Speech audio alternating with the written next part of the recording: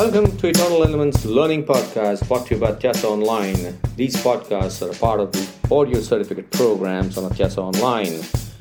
You're free to take these podcasts on your desired portal also, should you only wish to learn on the go. Thank you so much for engaging on these podcasts, and you can connect with the author on LinkedIn, Twitter, and Facebook.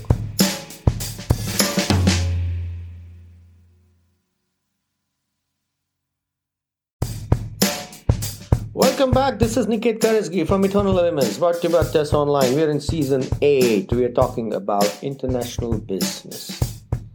We have spoken a lot about international business. We've talked about the world history. We've talked about WTO. We've talked about the regional integration, the economic integration. We've talked about creation of blocks. We studied these blocks. Blocks are countries which come together for integration. Mostly these are regional blocks in play. We've also realized that once these blocks come into formation, the static and the dynamic effects take place, which lead to expansion of business, expansion of markets. It leads to foreign direct investment. It leads to the capacities moving overseas. Whenever we have to decide on which country to operate in, the diamond of national competitive advantage of Michael E. Porter always comes to my mind. This is a fascinating model, and Porter says there are 4 conditions required for you to succeed in a particular country.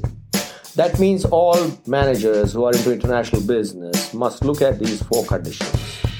What are these 4 conditions? 1, the demand condition. Number 2, the factor condition. 3rd, related and supporting industries. And 4th, the firm's strategy, structure, and the rivalry. Let's discuss each of these facets. A disclaimer though, even if all the facets are in control and you are efficiently managing them, it does not guarantee success because there are so many other factors at play. Markets change. We live in a volatile, uncertain, complex, and ambiguous world. And obviously, we are susceptible to these forces. Definitely. What is the demand condition? The demand condition says that when you decide to move into a particular country, you must observe the need or the demand which exists in that particular home country and the host country. Now, typically, if you're looking at the product life cycle, and if you are in a state of maturity, or you're entering into a state of decline, at that point in time, you may decide to move into overseas market because you've got the capacity to move into the overseas market.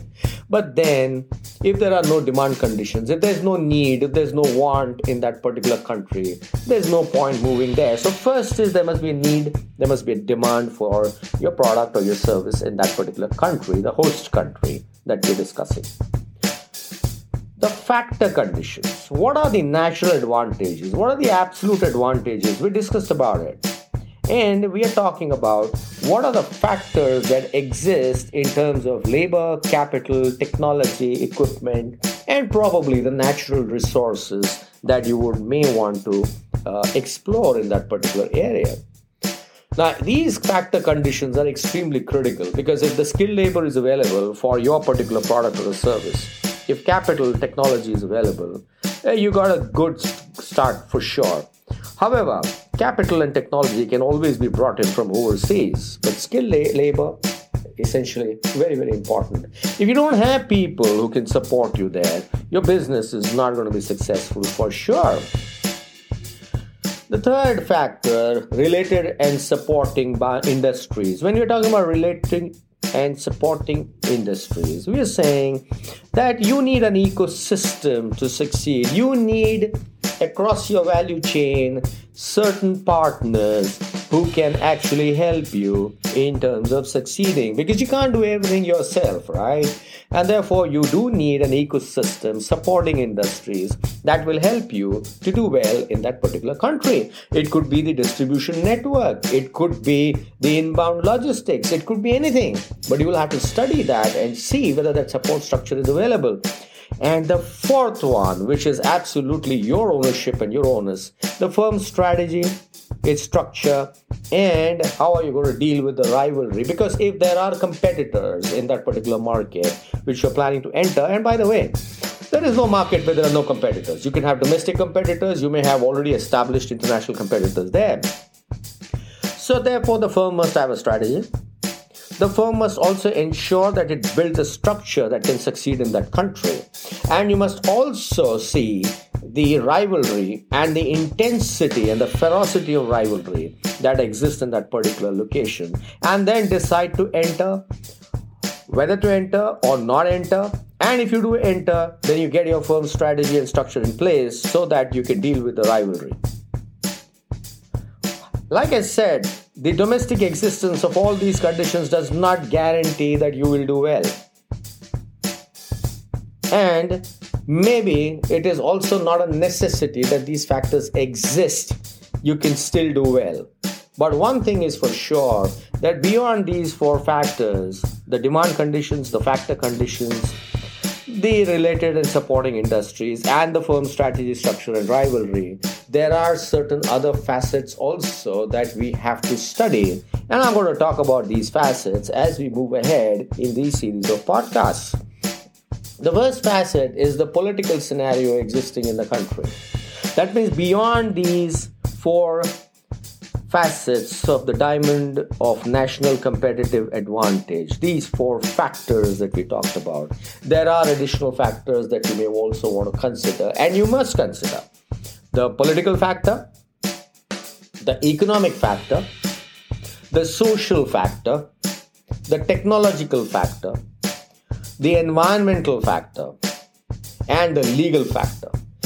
The pestle model is extremely critical because that also determines whether you should enter the market and how you should create the firm strategy, structure, and rivalry to succeed in that market. So I would normally, as an international business consultant, study the diamond of national competitive advantage factors and then move into the pestle factors. And while we do talk about the pestle factors, the primary qualification should be, can you repatriate funds from that country back to your home country? Because if you cannot repatriate your profits, the entire aspect of doing international business gets defeated, because repatriation of profit is extremely critical. Thank you very much. This is Niket Karajagi. We will go deep diving into the pestle model in the subsequent podcasts. Thank you for engaging with Eternal Elements, brought to you by Atyasa Online. The journey of international business continues through seasons. Thank you very much. I'll see you in the next podcast.